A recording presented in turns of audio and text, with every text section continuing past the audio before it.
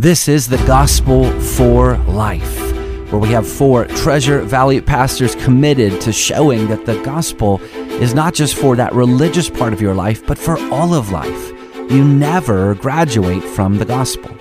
Around the table today is Russell Herman, pastor at Cloverdale United Reformed Church, Jonathan Van Hoogen from Dayspring United Reformed Church, Vinny Hankey from Valley Life Community Church, and Ryan Hemphill from Treasure Valley Reformed Presbyterian Church. To catch earlier broadcasts, just search The Gospel for Life wherever you subscribe. To find out more about this ministry and about our annual conference, go to reformationboise.com. Welcome back to The Gospel for Life. As we mentioned yesterday, we have the opportunity to have Josh Bales back in the studio with us. So it's Josh and Vinny and Jonathan and myself. So it's good to be in the studio with you, gentlemen. Thank you once again for starting the day with our listeners. Good to be with you, brother. But unfortunately, we are starting the day talking about sin. Our producer basically said we need to get our ratings up. That we are failing as a radio program, and so we feel like we... So we wanted to depress you. Yes. So we want to go really rock bottom. We didn't think we were low enough, and so we're driving that down just a little bit more by talking about sin. And so then we're hoping then that will help us bottom out, and then will come the climb. That's right. The huge climb. I'm surprised you didn't mention Ralph Venning's book yesterday, The Sinfulness of Sin. Like, just the title alone, a New York Times bestseller, yes. The Sinfulness of Sin. Yes. Maybe that should be our new title for a radio program. The Sinfulness of Sin, yeah. But instead, it's The Gospel for Life. If you want to get the a hold answer of to us... sin. Yes.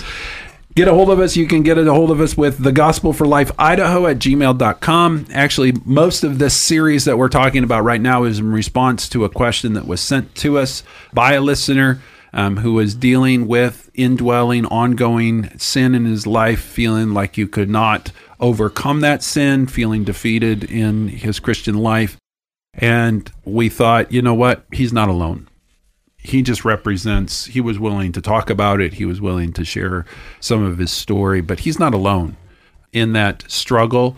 This is a struggle Jonathan mentioned yesterday from Romans 7. This is a struggle that the Apostle Paul wrote about.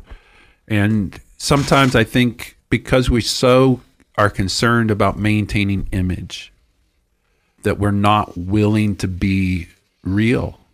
We're not willing to talk about the struggles that each of us have. And I think sometimes we're not even willing to be real with ourselves.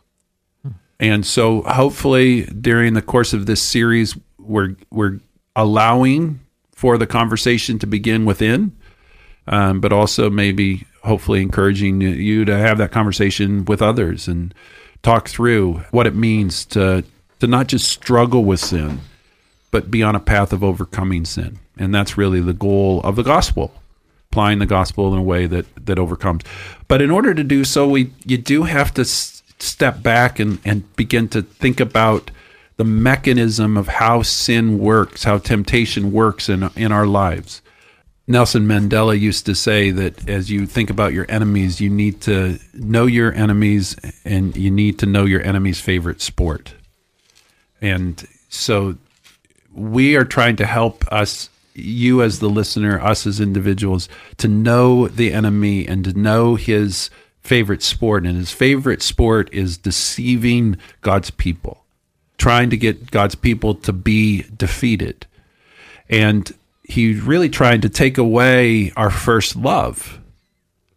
And so we are using some principles out of a book called The Enemy Within by Chris Lundgaard. And Chris Lundgaard is really just simply taking the thoughts of John Owen and modernizing them. And so he talks about 7 techniques of the flesh that affect our first love. And so I'm just going to mention each of these 7. And this is going to be the easiest show for me because I'm just throwing out each one and letting the guys in the studio flesh those out, pun intended, and then talk us through them. So the first one is the flesh knows how to eat an elephant. So, bit by bit, bite by bite. Someone once said that sin is like grapes. They always come in clusters. Like they don't come one grape at a time. You get the whole batch. David's famous sin is an example of this. When he killed Uriah, there was a series of sins that led up to it. He first didn't go to war when kings were to go to war. He stayed at home. He wasn't doing his duties. He went out at the rooftop. He looked at Bathsheba. Sin was conceived. He slept with Bathsheba, and then on and on and on. And I think in terms of a personal application, it's like, be aware of that first sin. Be aware of that grape that you're eating, because a whole cluster of grapes is right behind them. There needs to be a putting to death of the first sin before it leads to the next. Yeah, this is the great deceptiveness of sin, right? If I imagine if David were confronted with the fact that, hey, at some point in time, you're going to be a part of a murder conspiracy that starts with an adulterous affair, he would have rejected that immediately. But if it started with just a little bit of laziness, just a little bit of sitting at home when I should be taking the responsibility that God's given me, it's a slow slide. People are running red lights, basically. You wonder how they get to the point that they do. But there were certain red lights that they had come to, and they ran them repeatedly, and they finally are like David, who's involved in this conspiracy to murder. And part of it is can be just simply neglect. It won't matter that much if I don't read my Bible today. Mm-hmm. It won't matter that much if I don't pray today. It won't matter. And it's those little steps. Yeah. It's small things. Yeah. One little bite's not going to hurt me. One little look's not going to hurt me. One little thought's not going to hurt me. Mm-hmm. It's the one little is not going to hurt, and that's where you begin. That's that whole idea of when you say the flesh knows how to eat an elephant. It's how do you do that? Well, one bite at a time. It takes the first bite. Yeah, it's the old joke about change in the church. How do you move the piano across the stage? 1 inch at a time.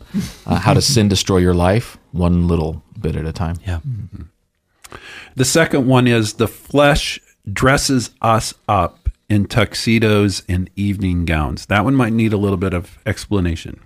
Well, I like what you said at the beginning when you were saying that the idea of being vulnerable or authentic or real or transparent. I can't remember which image you used, but the easiest way to hide sin is to clean the outside of the cup, like what Jesus said in Matthew 23 to the Pharisees. So cleaning the outside of the cup is equivalent to, well, I'm just going to, dress myself up in tuxedos and evening gowns. I'm going to hide who I really am. I'm not going to deal with the internal aspects of my heart. I'm going to simply, exercise behavior modification. So maybe that's not the direction that you were thinking with that one, but certainly that applies. Yeah, I think of 1 John 1:8. If we say we have no sin, we are deceiving ourselves, and the truth is not in us. When we begin to manifest an outer life that is not a reflection of our inner life, we've already fallen into deception. We're already creating a false self that is inconsistent with who we really are in the inside. It's why we've got to start with dealing with sin on our interior motivations, our thoughts, our affections, before we start dealing with it exterior. Yeah. The Pharisees were great at wearing tuxedos and evening gowns. Yeah. But they didn't care about the internal. Yeah. Maybe the other aspect of this one too is sin often manifests itself as an exercise of righteousness. There's this really great book called the Nazi Conscience that was written several years ago. And in the foreword, the author said that the road to Auschwitz was paved with self-righteousness, because what Hitler sold was not the annihilation of the Jews, but what he sold was the idea of having a righteous race. And so sin was dressed up as a righteousness. And I think that happens often. I mean, just think about our culture, like cancel culture right now. It's seen as a virtue to cancel people it's seen as a righteousness to cancel people that disagree with you. Mm-hmm. The third one is the flesh sends us down rabbit trails. This is when things that are not the center of our faith become the main thing. Leading us away from the gospel, leading away from our secure identity in Christ. And again, I think this can tie into religiousness and religiosity, where we make minor things major things, and it leads to a pride and self-righteousness that we can begin to impose on other people. It can also lead us into chasing things that just pull us away from Christ in terms of temptation and sin and practices. I had an uncle that was a missionary for a long time in South Africa, and really what happened was he went over, and his primary concern was the gospel when he began, and then all of a sudden, all of the mess of South Africa, he got involved in a lot of social justice, social issues, and really what happened was he was still doing things that were good things, but the gospel got lost. Mm-hmm. And I think that's really what happens here. The flesh kind of tempts us away from the core. Yeah. And we don't have to necessarily be doing bad things. Right. Mm-hmm. And that's the scary thing. From the outside, it can still look good, but we got away from the core. Yeah, the illustration of a rabbit trail, right, is a small, narrow pathway that a small creature uses away from the main path. Mm-hmm. Fourth, the flesh turns sins into a cuddly pet. Whoever wrote this did not know my dog. Agreed. Same. No, you have pets, but you don't have cuddly pets. Yeah. I think in that C.S. Lewis Great Divorce, is it? The person actually has sin sitting on his shoulder, and he's offered to have it killed and done away with, but he doesn't want to get rid of it. He actually likes it somewhat. I mean, he says he doesn't like it, but he actually has grown to like it.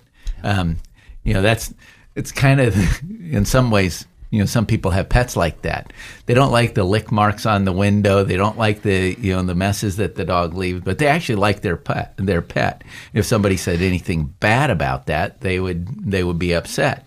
And this is where we get with our sin. We actually kind of cherish that those indiscretions that we might make when nobody's looking. Owen would say that we domesticate our sin. Mm-hmm. And I think that's a good insight into how we deal with sin. Like tame it? Tame it. It becomes, well, like here, a cuddly pet. Yeah. I think that's a deceptive nature too, is thinking that we can domesticate our sin. And what we mean is we normalize it and we keep it around with us so we get used to its presence. But eventually, sin will not be mastered. Yeah. It is never satisfied. It eventually becomes your master, where you end up serving it. It does not serve you. Fifth, the flesh pumps up our heads and shrivels our hearts. Yeah, I mean, how often, just experientially in church, do we see arrogance and conceit? And maybe this is easier in circles that are maybe more theological. It's easier to see that, I get these notions in my head and it pumps my head up. But the person who is oftentimes the most theological in the room sometimes has the smallest heart in the room, which is... Paul would say that knowledge puffs up. Yeah, mm-hmm. Yeah. Which we of course know that Jesus Christ is the epitome, the omnipresent fullness of knowledge and wisdom. And knowledge is not a bad thing. Right, but it's when we turn it on ourselves and we use it as an end for ourselves. Or that knowledge doesn't make its way into our heart. It just becomes knowledge. 6, the flesh gets us to do our own thing. The individualization of the faith, again, drawing away from Christ, community, fellowship. And then last but not least, the flesh is a cat that gets our tongue. Which we'll get to see this one in the next show, right? Yep. It cuts us off from communion with God. It cuts us off from praying to God and meditating upon God. Mm-hmm. Well, that is all the time we have for today. We will continue this series on our next show. Thanks for listening, and we'll see you then.